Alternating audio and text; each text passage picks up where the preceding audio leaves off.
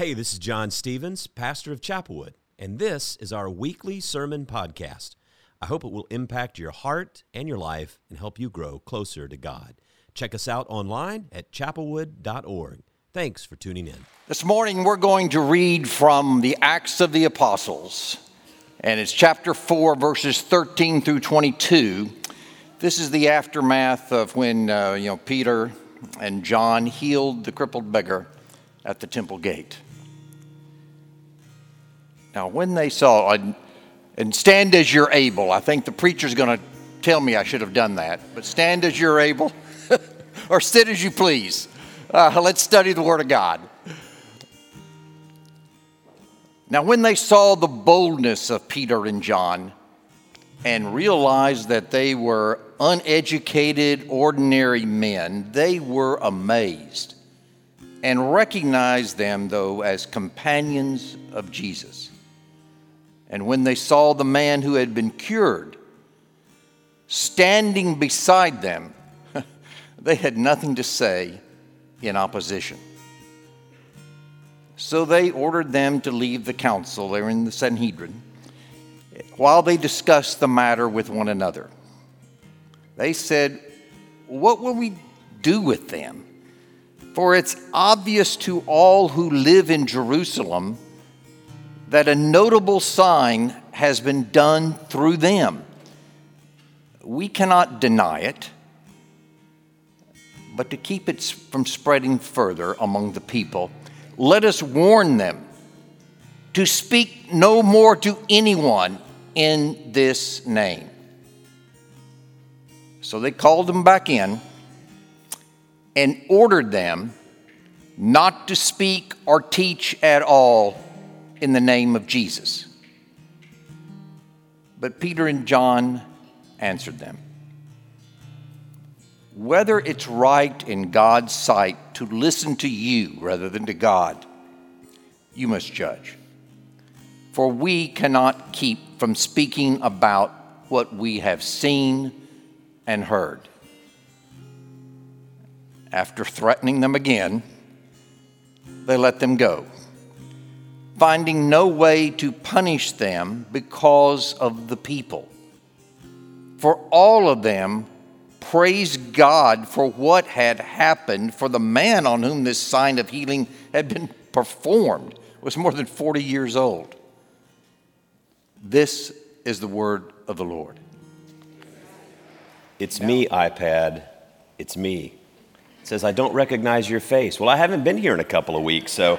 Hi, by the way, my name is John Stevens. If you don't know me, someone came out of the service at the first service and said, "Hey, I wanted to introduce myself, so you really exist."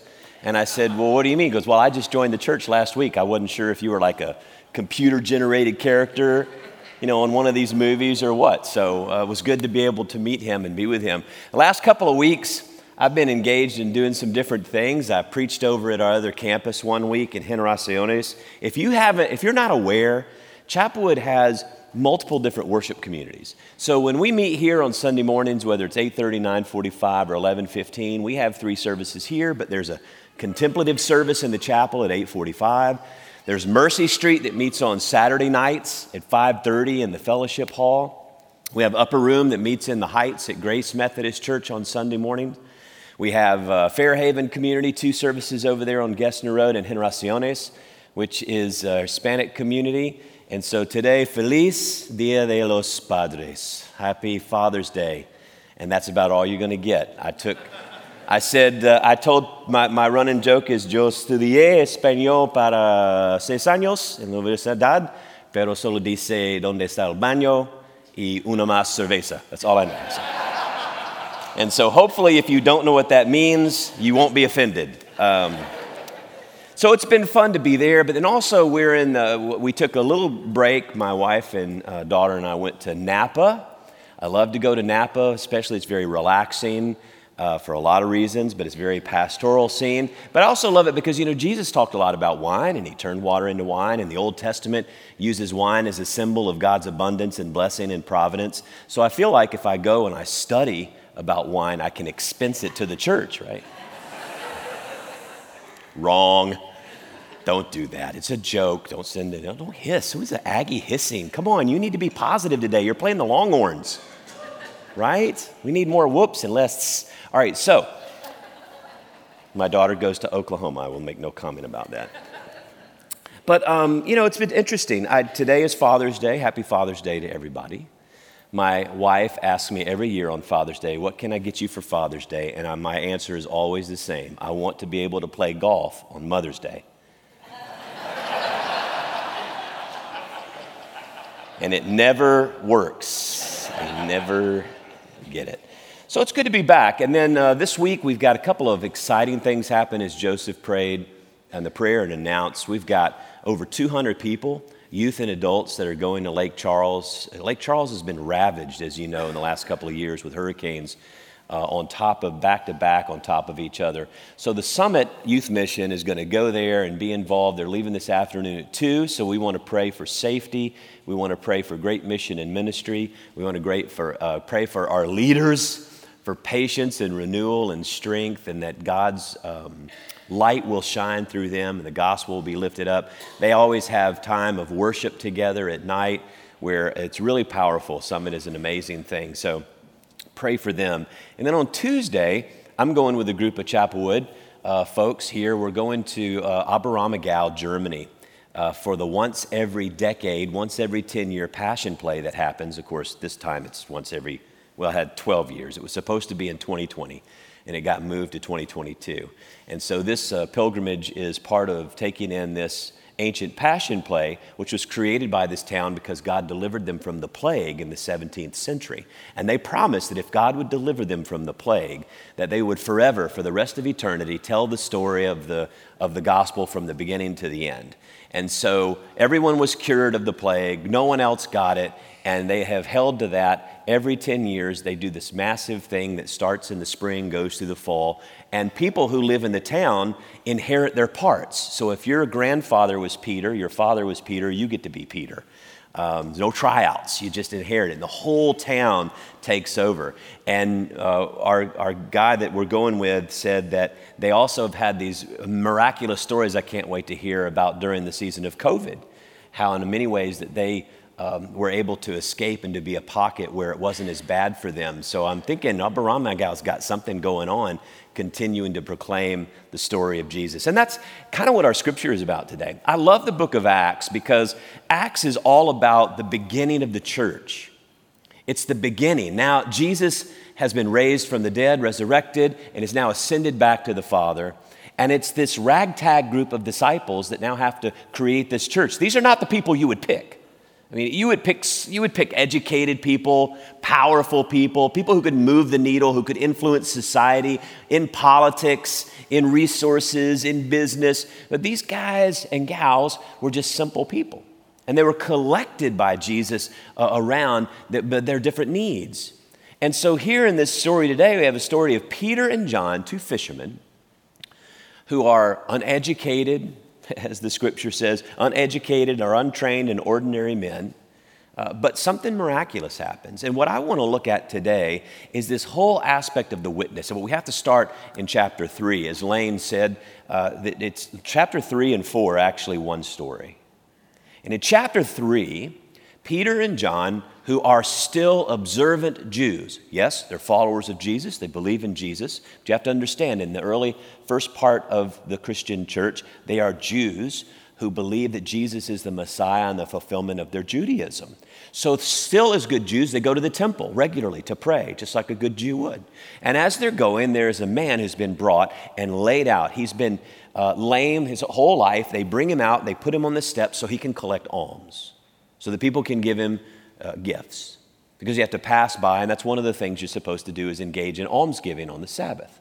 And so this man is laid there before them, and after, when Peter comes up and John, they see him, the man, Peter looks at him, and the man thinks he's going to give him alms, and Peter says, look at us, look at us.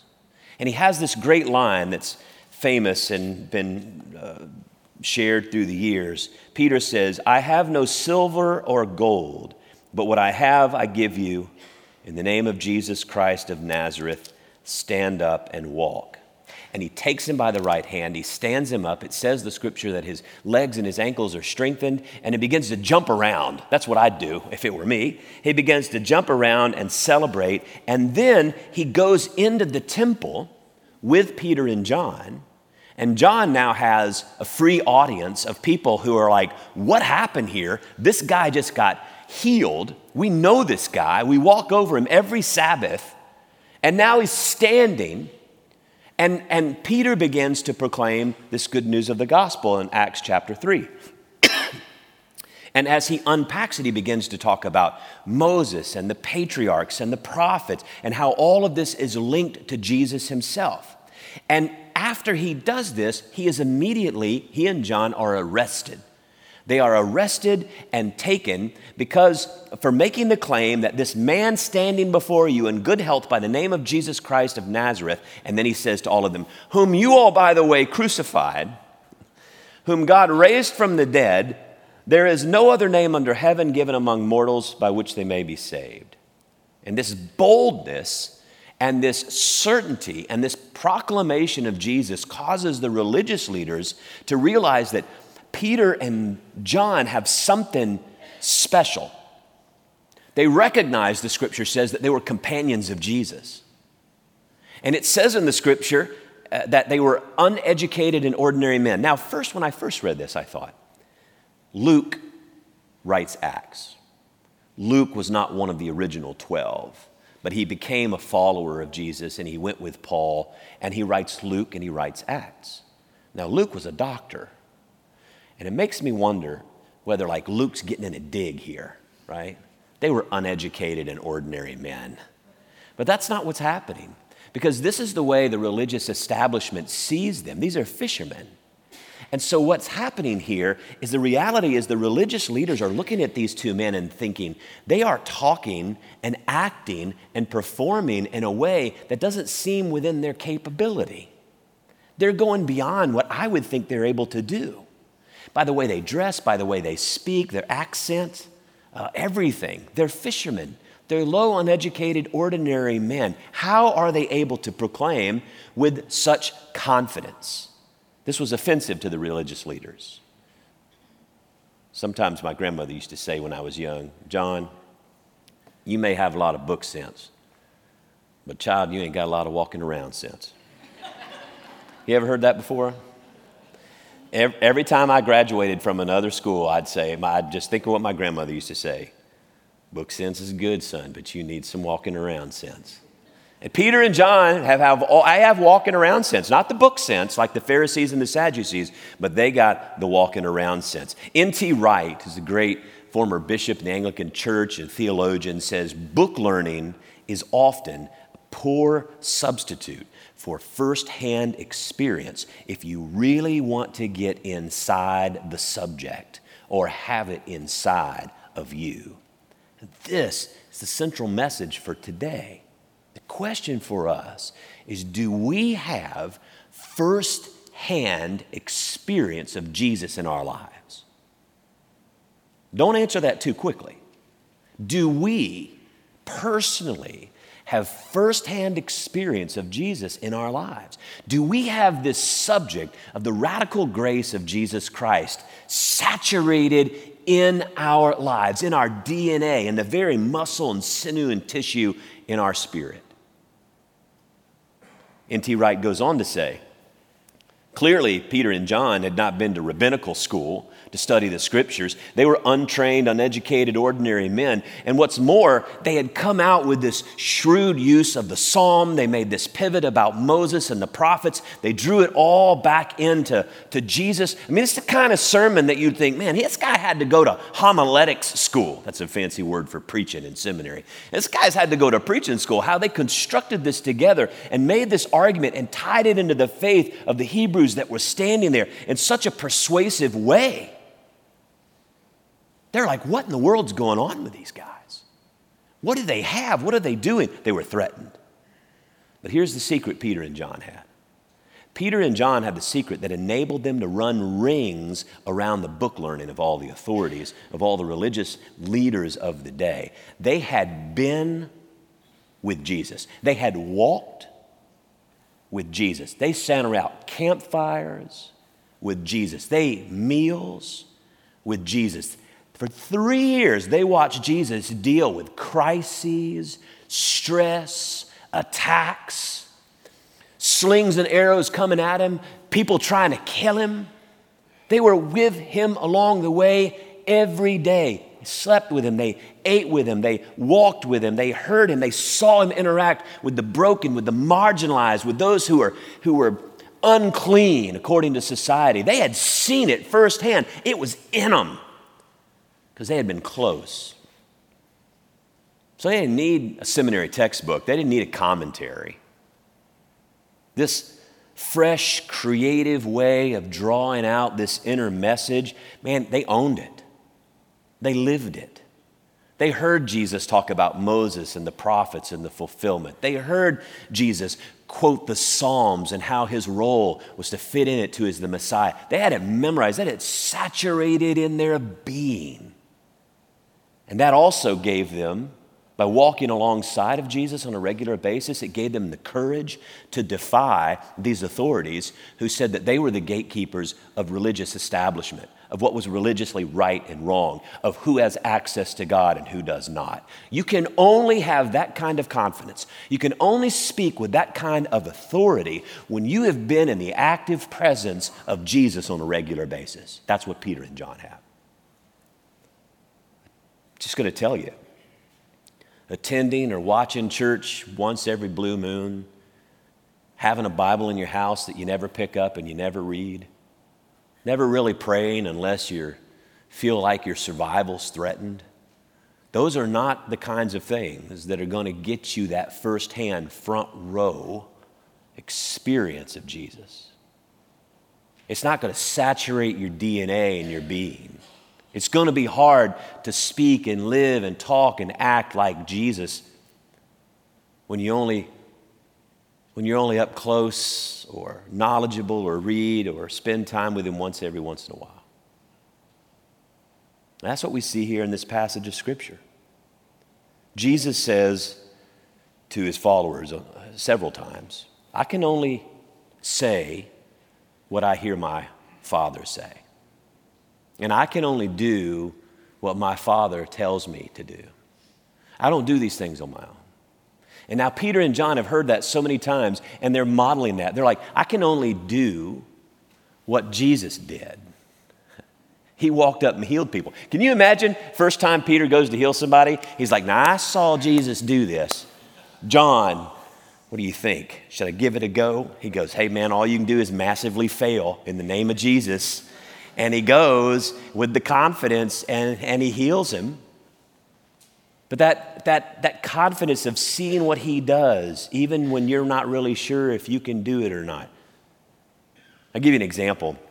This past week I got a text from a couple in the church. And they said, our son is ready to pray and accept Jesus and he wants to meet with you. Because his older brother came and met with me. We met together a couple of years ago. So he wanted to do that. So we met. We talked about what it means to be a follower of Jesus, how you pray that prayer to receive Jesus into your heart and your life. But that's just the first step. That's one step. And that every single day you have to say yes to Jesus. That's a very Wesleyan understanding of grace. Every day you got to say yes. Every day you got to learn. You got to spend some time reading about Jesus so you can know who Jesus is and how Jesus talks and how Jesus acts and how Jesus treats other people. That's the only way you're going to know God. You got to learn to forgive and you got to learn to be forgiven. You got to know you're going to make mistakes. I said, but one of the things you got to do is you got to read it. So I pulled him out one of our third grade Bibles. I gave him the Bible and I bookmarked the Gospel of Mark. It's always the best book to start with because it's short, staccato, active verbs, lots of action. And I said, now I want you to take this. I said, every day, make sure you read a bit. One chapter every day. I said, because when you get from that, then stay in the Gospels. And even though you're going to read all of the Bible at some point, I want to make sure that every time you have Gospels, you have stories of Jesus in your reading. So even when you go and you get bogged down, people read through the Bible in a year, and when they get to like Leviticus and Numbers, they quit. Trust me, I'd quit too. Make sure you got some Gospels in there. It keeps you going. All right, and that's how you know Jesus. That's how you walk alongside Jesus. That's how you have the front row seat. That's how we battle against them. So his mom later that night sent me a text message. She sends me this picture. And all she said in the text was, "The meeting must have gone well."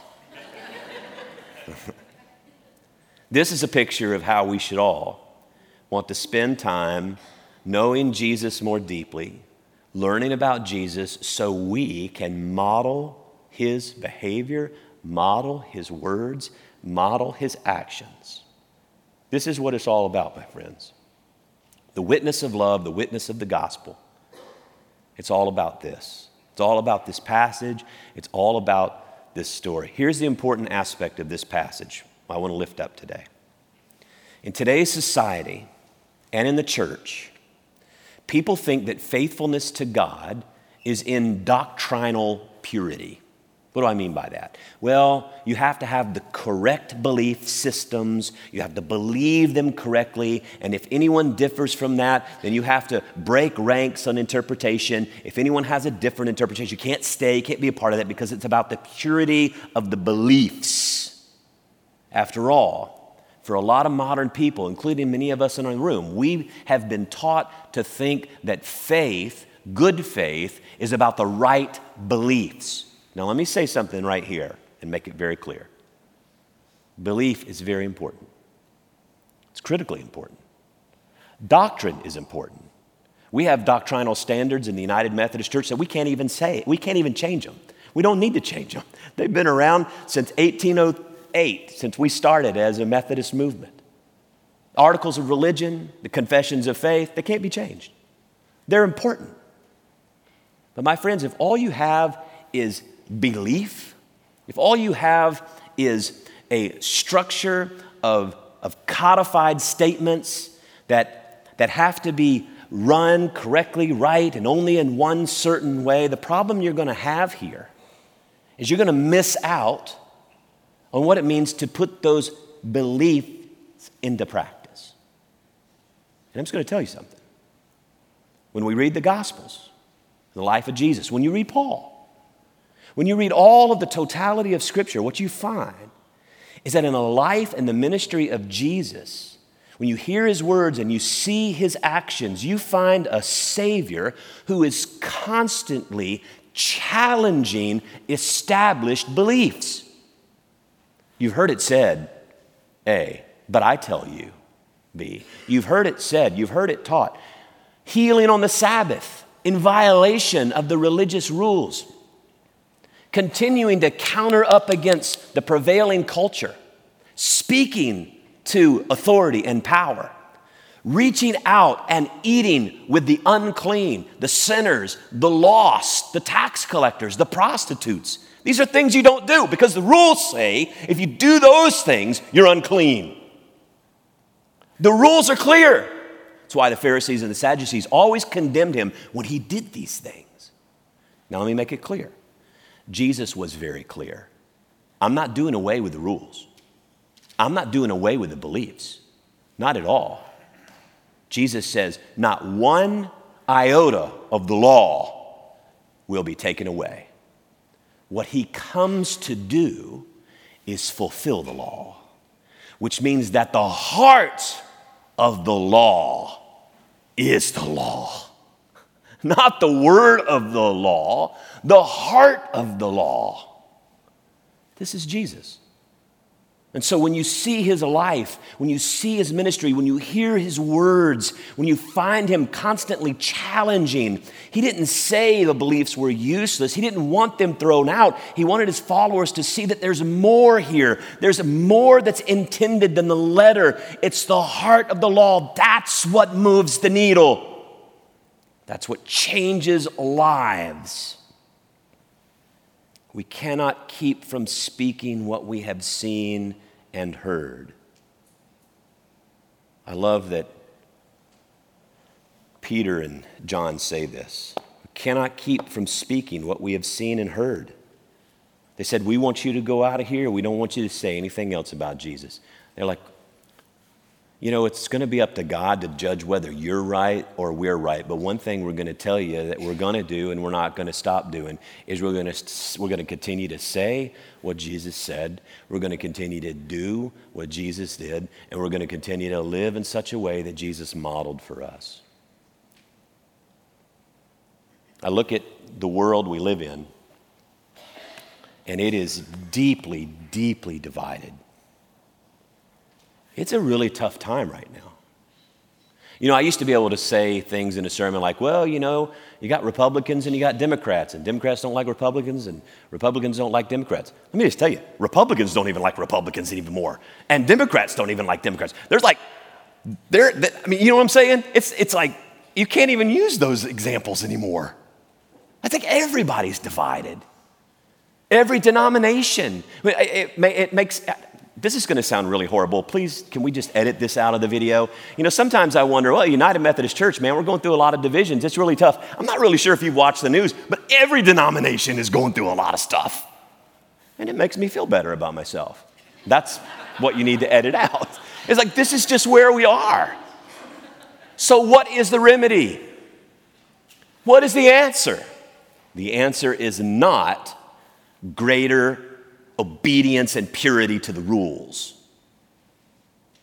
That only leads to self-righteousness, and Jesus is clear it only leads to death. We got to find the heart of God's love and radical grace, scandalous grace, breaking down barriers, being kind to one another, gentle, peaceful, loving. One of the things I've found in the last couple of weeks going to some of these annual conferences, whether it's in Georgia or Texas or watching some in Florida or in Alabama, and I watch sometimes how people use fear as a weapon to divide. Jesus never did that. And these are church meetings, folks.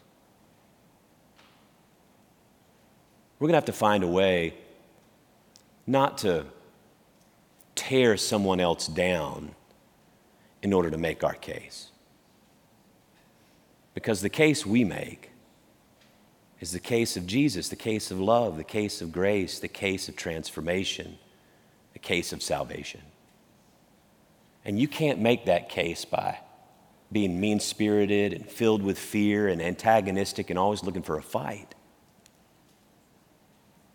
I love Peter and John saying, you know, God's going to be the judge. God's going to be the judge whether you're right or I'm right. All we know, all we can do.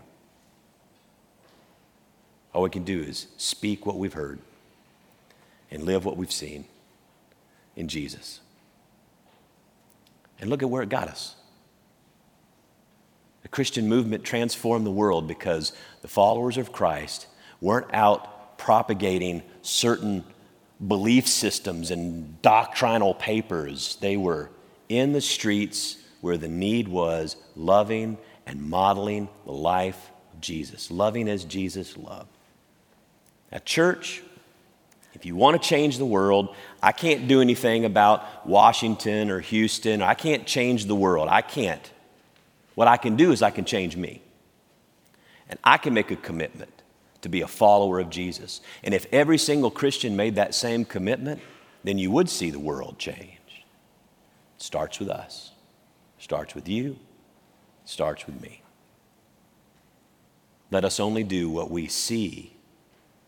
Let us only speak what we've heard, just like Peter and John. Let's pray. Lord, the witness of our love is expressed in the life and the ministry of Jesus.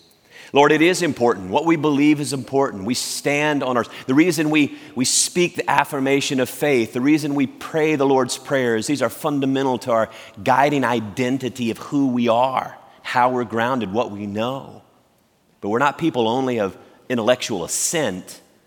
We are people who live out of love, people who live out of grace, people who live out of the unity, which is the spirit that Jesus prays for at the end of the Gospel of John.